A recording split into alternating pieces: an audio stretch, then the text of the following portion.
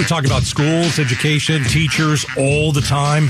Joining us now is Marisol Garcia, president of the Arizona Education Association. Marisol, how are you today? I'm great. Thank you for asking. What do you think is really the single biggest issue facing our schools and teachers? Yeah, I think it's a couple things. I've kind of put them into one bucket, but it's really talking about working conditions is probably the best way to look at it, which includes wages, new policies, respect, but just working conditions are really the most important things facing us right now. So what do you mean a working condition? Are you talking about ACs not working in the classroom or the carpet is 45 years old? Is it that kind of stuff?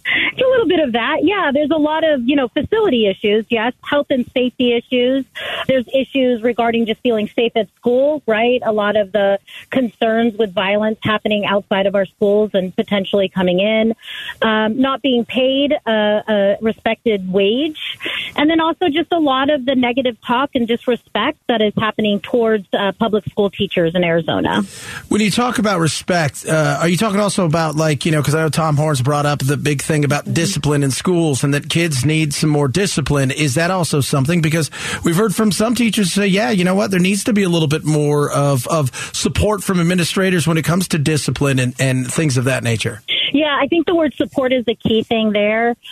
Support to us means a variety of different things, right? We need counselors. If a student is acting up, there's a reason why. They don't just choose to do that. They need skills. So we need we need more counselors. Arizona has the worst ratio for counselors. We need social workers. There are families who are struggling with housing instability or food instability. We need some social workers to help connect families so that they have some stability. And yes, we need principals to help, and principals too, like educators are being asked to do additional things on our plate, more and more evaluations, more and more policies that are being passed.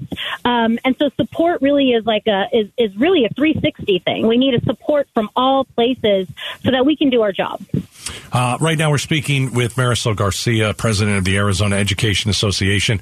We got, 2,500 vacancies with teachers. We're looking for people to come into the classroom. Sometimes now they only need a high school education. Sometimes they don't even need to be a teacher.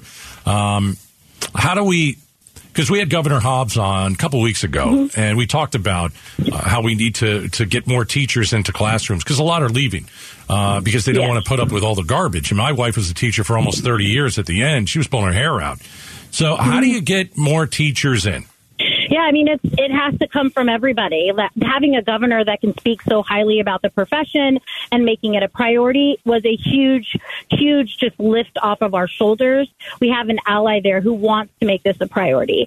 We need the legislature and school boards to start really focusing in on the issues that are impacting not just teachers, but students, and not be involved in politics and bringing in all these outside voices, but really think what is going to make every opportunity available for these kids. Having a quality educator means I'm going to make sure they have all the resources that they need and that they're treated respectfully and that they're treated like the professionals that they are. Marisol Garcia, president of the Arizona Education Association. Hispanics in the classroom are struggling. Why are they struggling? Well, I come from that community clearly, and I teach in a predominantly Hispanic community. I think that we need to talk about the elephant in the room, and that is poverty. A lot of our Latino students, Hispanic students, are living in abject poverty at this point. They are coming to school undernourished. Their families are working families who have 2 to 3 jobs. And so poverty has an impact on academic opportunities and academic growth. It just does. And if you look at the long data, the longitudinal data, you can see that students who are living in poverty do not have the same access points to opportunity that other students do. All right. Marisol Garcia, president of the Arizona Education Association. Thank you for joining us. Thank you. Earlier today, we were talking to Griselda Citino, one of our great reporters.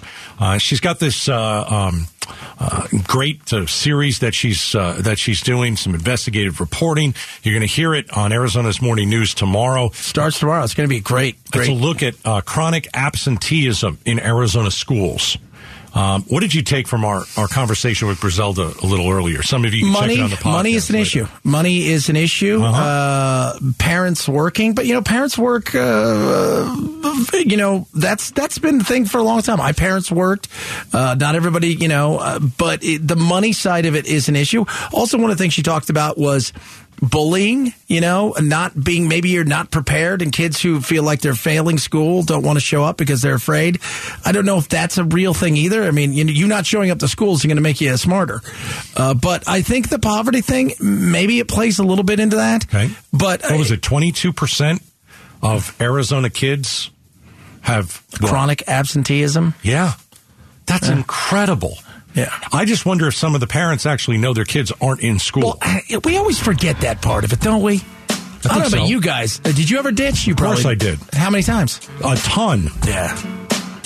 School I always thought was optional. I found out it's not, apparently, when you were younger. Then the phone call came.